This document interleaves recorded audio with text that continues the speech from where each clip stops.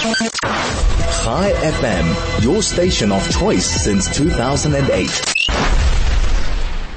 Joining us on the line now is Tovah Lazaroff, a Deputy Managing Editor of the Jerusalem Post. Tovah, very good afternoon to you. Thank you for joining us.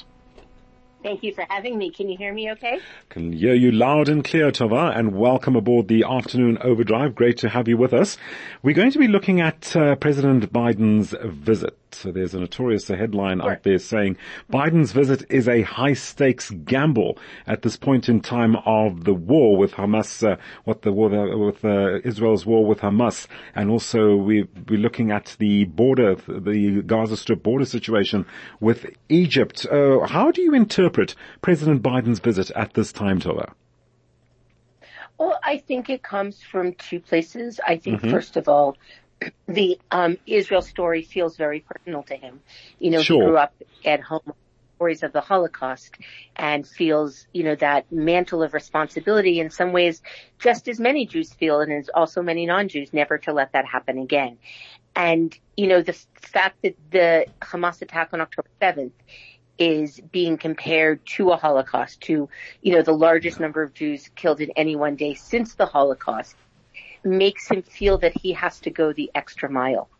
And I think also the fact that it happened on his watch while he was president, right? And part of, his job is supporting, allies such as Israel, such that this doesn't happen. So I think this trip on that level might have happened no matter what, right? Like in all things being equal, I think he still would have made this trip to stand with Israel, hour of need. And I think he sees himself, historically as that politician, right? That's why he keeps telling that story of Golda Meir and, the Yom Kippur War, because, that war was also a seminal moment. And so he ties himself in these ways to the seminal moments of the Jewish people, and so he's here. But secondarily, of course, there are larger things at stake here. We look a lot at, the attack, vis-a-vis the Israeli-Palestinian conflict, and we look a lot at the attack in terms of, Hamas, et cetera, et cetera. But the truth is that if a small group of, say 1,500 Hamas militants, not even, a formal army, but, an unofficial militant group, terror group, take your pick what you want to call it, can kind of outsmart the Israeli army and get X amount of miles or kilometers into Israeli territory, I gotta think everybody's doing a rethink, right? Sure, They're indeed. saying, how strong is that army really? We haven't tested in a bit.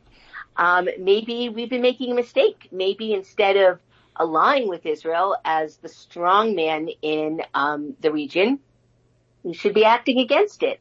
So he's here to tell them in very personal language, all right, but we're still a superpower and we're going to stand here with our ally. And in case you are running those scenarios in your brain, just think about what you might be sparking and who might come in to help Israel on the other end. So I think it's a very savvy, move from a deterrence perspective.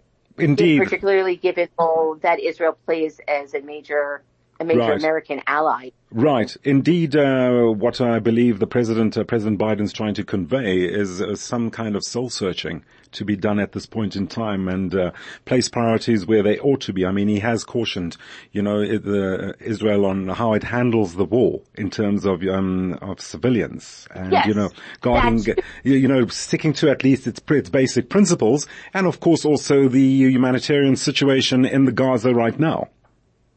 Yes, I think he's here to also deliver those messages. But I think those two messages, while incredibly important, it's possible those could have been done from Washington, D.C. When I look at his trip, I stick by those first two factors. As long as he's here, yes, he has other important things he wants to do. Right? He wants to weigh on how the Gaza campaign should be. He wants to weigh in on the whole issue of humanitarian aid.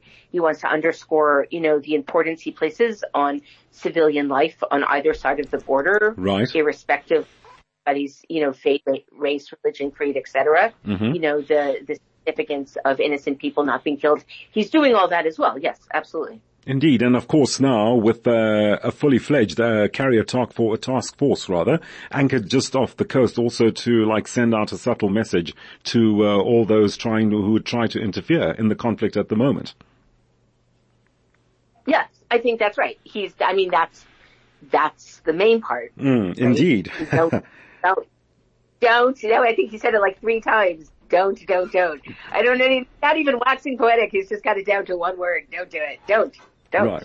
Indeed. Well, it's going to be interesting to see what transpires from this visit and exactly what impact President Biden will have during his visit to the Holy Land. Of course, now an important Arab summit was also called off shortly before him landing. Yes, it was. Indeed. Because this is wreaking havoc with regional relations. Right. Indeed. For Tovah, sorry, we're going to. Precisely at a. Sorry, carry on. We thought it comes precisely at the moment when we thought we were going to have regional peace, and now I think everybody is doing a retake in terms of thinking about what it is they really want and who their allies really are. Sure, indeed. A lot of soul searching, a lot of questions to be asked, and a lot of reflection on everybody's part at the moment in that part of the world. Tovah, we're going to have to leave it there. Thank you so much for taking the time to join us this afternoon, just to give us some background as to President Biden's visit to the Holy Land at where he is at the moment. Tovah Lazaroff, Deputy Managing Editor of the Jerusalem Post.